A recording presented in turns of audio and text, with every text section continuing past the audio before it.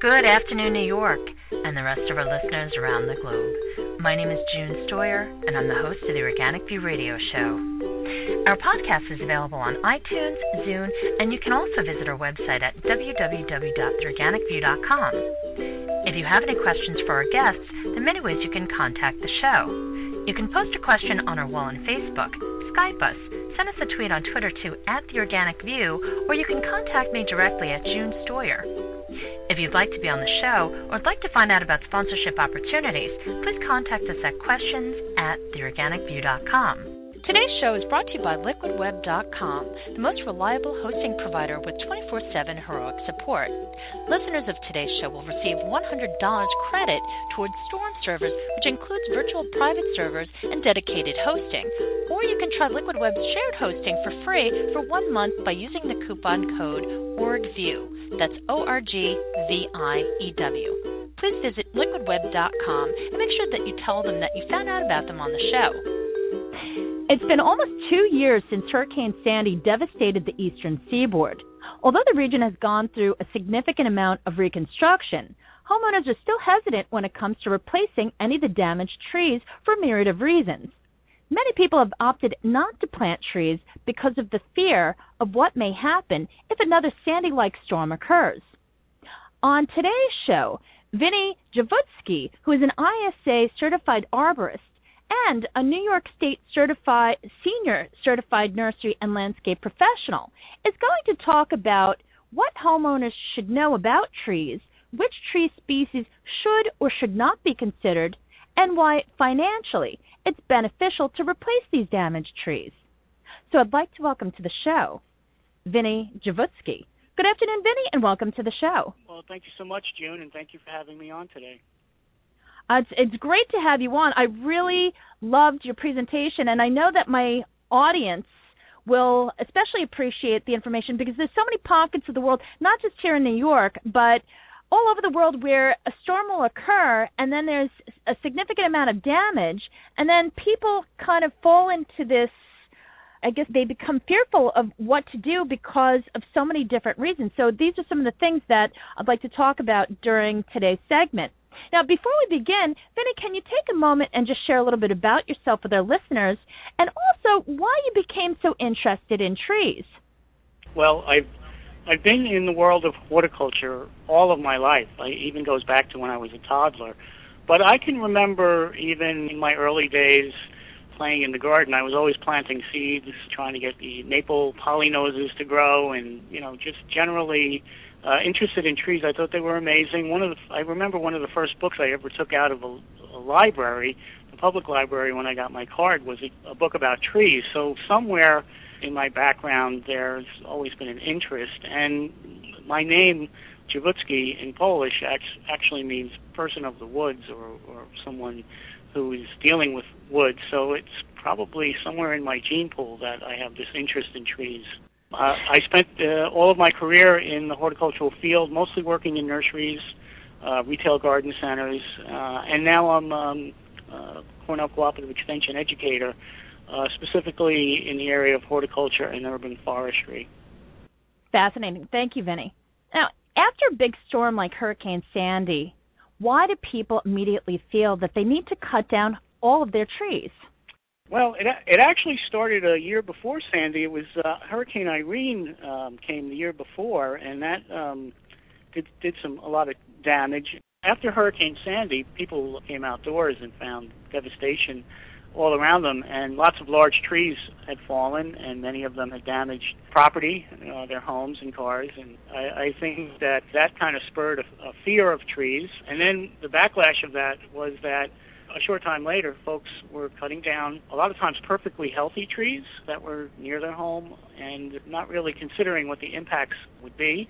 And when I speak to a lot of folks about trees that they've lost and about considering replacing them, I hear it time and time again that they really don't want to plant more trees around their property, or they're very concerned with the possibility of future damage with existing trees. Some people did experience tremendous devastation to their homes when gigantic trees that they thought would be perfectly fine actually tumbled on top of the house. What folks didn't understand is that even the healthiest trees, a lot of good, healthy trees came down because the storm brought winds that exceeded 75 miles per hour. In fact, the wind speeds were clocked at over 100 miles per hour. And we know that, trees can sustain some wind, typically up to about 60 or 70 miles per hour. But once you get beyond that, even healthy trees can be uprooted. In many situations here on Long Island, many of our older trees, especially oaks, oaks are often considered pretty strong trees. They were devastated, whereas many of the trees that we thought would be damaged, such as tulip poplar trees and others like that are native trees, they actually withstood the storms pretty well. So even though the oaks are native to our area and considered very strong trees, many trees, or there's not many trees that really could withstand this such high winds.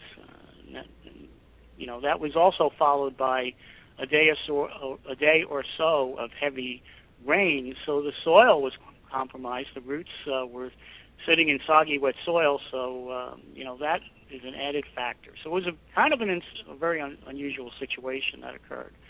But my mission is to get more trees planted so that we can replace what we lost in forest canopy, even expand the canopy, because we've been losing forest canopy here on Long Island specifically for many years because of development.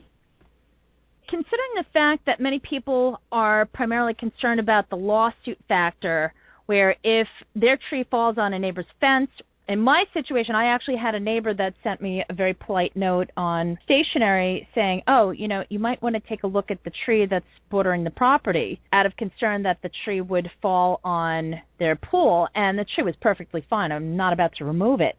But there are a lot of people who will jump and just cut it down. So could you explain to our listeners that don't quite understand the benefit of having these trees on their property, what it does as far as the environment, climate, also for noise, because there's so many different factors that people just don't understand, or I think even appreciate, as far as what the value trees do bring to their property? Yeah, I think, one note I want to make with folks who do have trees on their property or large trees and are concerned that you really can't just go out and look at a tree and determine that it's going to fall down. Even professionals can't really do that with 100% accuracy. But what folks can do is, and I recommend this, is hire a ISA certified arborist to do a tree risk assessment. You can limit the scope of their work to just one particular tree or a group of trees that you're concerned about. And they're trained professionals, and they know what to look for, and so they have the best means of determining whether a tree is really considered risky or not. I would always recommend that you get a professional on the property to do the assessments. Second of all, I think what we're lacking a lot in our culture or in our society is a knowledge of what trees are good for, and I think we have to educate folks on that. And if a lot of folks who were considering or have taken down trees really considered the benefits of trees, and there's lots of benefits that trees provide us, I think they would think twice about removing a tree. If a homeowner knows that there's going to be a major storm, are there any things that he or she can do with regard to their trees as far as, should they be trimming branches or anything like that? Well, I think, with larger trees that are, maybe posing a risk, or maybe folks are concerned about, I think just having an ISA certified arborist come in and assess the health of the tree and do a little tree risk assessment is the way to go. It doesn't have to be done every year. It could be every 5 years or even every 10 years, but somewhere along the line there should be a regular inspection just to make sure, trees are safe. Of course, smaller trees can be handled by the typical homeowner, but those aren't the ones that pose the greatest risk. And when you're dealing with a large tree, you really want to have a professional, because most of us are not trained in tree care techniques on larger trees, and you may need specialized equipment, and certainly you need special training for that. Now, you mentioned that people should hire an ISA certified arborist. What if they're not located in the United States? What advice do you have? Well, actually, the ISA stands for International Society of Arboriculture, and so you should be in almost pretty much any country, you should be able to find a certified arborist through the International Society of Arboriculture. They do have a website, and they do operate in many countries. I know they're in Australia. I know they're in Europe and beyond there. So, but there may be other professional organizations and certification programs where the ISA perhaps doesn't reach. Vinny, what do you recommend as far as the types of trees that should be planted? Well, generally the trend lately is to go with native trees, but, I'm not a purist when it comes to natives. I think there are a lot of great trees for our area that are not native to our area, but what I like to see is diversity in the tree population for several reasons. One reason is for forestry management to have a diverse population. You really never want to plant one species of tree or really of any plant in a large area, because if a particular pest problem, an insect or a disease problem comes into the area, it could run through the whole population and devastate a huge area very quickly. What I also like to see folks do is plant more small groupings of trees. From our experience here on Long Island, I think many of the trees that came down were kind of single standing trees, weren't surrounded by much of anything else, and so they took the brunt of the winds and came down. But what we've observed is that in more wooded area, there was, or areas where there were groupings of trees, such as in maybe parks and communities where there were areas where there were kind of like small groves of trees, they were really minimally impacted, if at all. And that's what nature does. Nature doesn't plant, one tree out in the open. Nature usually creates small groupings of trees, which actually benefit each other. The roots intertwine with one another, and there is some buffering from extreme winds when you have a grouping. So I think, thinking about these things in a little bit of a smarter way when it comes to planting is one thing that you can do. Also, tree placement and tree size, and making sure the plant is the right tree for the location. So we have a kind of a saying in horticulture around here that we want to choose the right plant for the right place, and that certainly goes along with planting trees on the property. If you're concerned about larger growing trees, maybe you plant them a little further away from your home, or use smaller species that won't have as great an impact. If you are using smaller growing species for your area, I would suggest several trees instead of just one, especially if you're replacing a large tree. Perhaps replace it with 2 or 3 or more.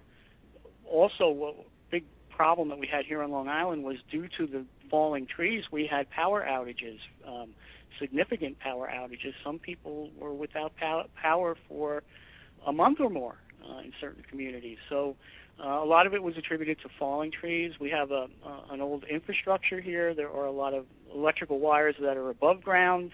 That has to be addressed. But if we consider where we plant trees, a lot of the problem was attributed to tall trees being planted directly under wires. And when a tree falls down in one direction or another, it impacted electrical lines. It wasn't necessarily that the trees were planted, it was the location of where the trees were planted. Yes. So that's, I stress that right plant, right place with anything that you're planting. Make sure that the site conditions are right for the species, or vice versa. Choose the species that's going to adapt best to your area's site conditions, the soil, the amount of sunlight the plant's going to get, but also consider the height and width of what the mature size will be, and the surrounding structures that it may impact in the future. So a little bit more care with knowing what you're planting and planting it in the proper location. It doesn't make sense to plant a spruce, let's say a spruce tree that we know grows to 100 feet. It doesn't make sense to plant it, right in front of your house, in front of the window, 4 feet away from the wall. You know that this tree is going to get a width of 30 or 40 feet, and it may seem like a long time, but these things sneak up on you. 10 or 15 years later, you may have the entire front of the house blocked, and this, the height of the tree may be towering over the height of the house. So consider the mature height of the specimen that you're planting and what impact it may have when it matures. Vinny, are there any economic benefits to planting trees? Well, that's interesting because there are a lot of they're all kind of intertwined, economics and environmental.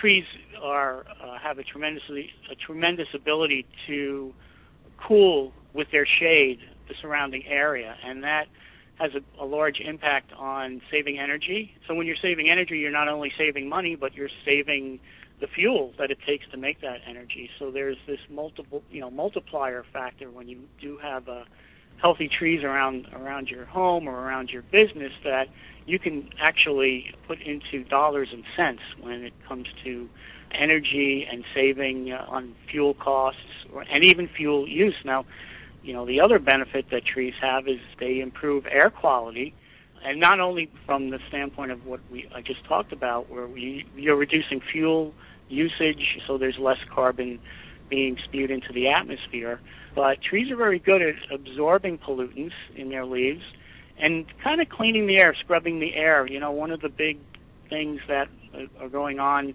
with children lately seems to be an epidemic of asthma, and in my opinion, I think some of that is attributed to the lack of a good tree canopy and the natural kind of air scrubbing capabilities that trees have in reducing pollutants and even simply things like dust. And so the benefits reach even into benefiting our health as well. Going back to the benefits of trees shading the area, when you have a great forest canopy or urban forest canopy in communities, especially urban areas, now you have shady areas, especially in community areas, parks, and it's more inviting for folks to get out into the natural areas because it's shady and it's more comfortable. And so it is known, and studies have been done, where it does have an impact on obesity. Comes to exercise, you're more likely to go out into a shaded park because of the benefits of trees and get out there and do some walking or running or whatever other outdoor activity you may want to enjoy out there. And it's much more comfortable than if there were, no trees around in the hot, blazing sun with high temperatures. Certainly, that isn't the type of atmosphere that you want to be in when you're exercising. So, there's many of those types of benefits that are attributed to physical health of our bodies. In addition to that, there's also many studies that now prove that even just having a view of trees and green space can improve our psychological health. We do know that it can provide stress relief, and who doesn't need stress relief in our, with our busy schedules these days? It is known also that there may be some health benefits as far as improving recovery rates or at least minimizing the time someone takes to recuperate from an injury or a operation. They do find that folks who just have simply a view out the window of a well-landscaped and green environment actually recover quicker and use a lot of times with less drugs as compared to those folks who may have less of a nice view or no view at all looking at, let's say, a brick wall or something like that. So there are these kind of psychological benefits that trees provide as well. We probably can attribute that to the fact that we are part of the environment. We come from the outdoors. Mankind spent millions of years living outdoors with trees, and perhaps it has built in some sort of an intrinsic need for green space, and just viewing greenery does have a positive impact on our psychology. Isn't there a tool or some sort of website where you can actually plug in the financial benefits of having a tree on your property? Yeah, there's several tools out there, but one of the websites that I like to show folks and school kids with this is a website that's tied into a tool called iTree. It's a software suite. It's open use. There's a very simple website that you can go to kind of try it out and have some fun. It's called the National Tree Benefit Calculator. The website is www.treebenefits.com. And if you go there, you can enter a tree that's on your property into the software. You basically enter your zip code, so it's the software is loaded with information about your local area's climate and conditions. And then you would enter some of the other information. Basically, it's the type of tree that it is, and they use common names, so you don't need to be a botanist to use this, and the size of the width of the trunk. You put those three parameters in there and click on it, and it comes up with a whole lot of different benefits. Things like what the value of the tree is financially per year, as far as how much electricity it will save you, even things like how much it will add to your property value over the course of a year, how much it will reduce in fuel use, how much carbon dioxide it will sequester or collect in its branches and trunk, and it will even give you an assessment and assign it a dollar value for the air quality improvements that it will make, as well as trees. Another benefit of trees is storm water mitigation, and slowing down the storm water and absorbing storm water, and so it gives you dollars and cents kind of an assessment for your tree on your property. And so it's fun to play around with. The iTrees software is a little more complicated, but that's more for collecting data for a community. You could do your own property with it. It's just a little bit more complicated. But this is a fun, easy-to-use benefits calculator that even fifth graders can use. They have loads of fun with it.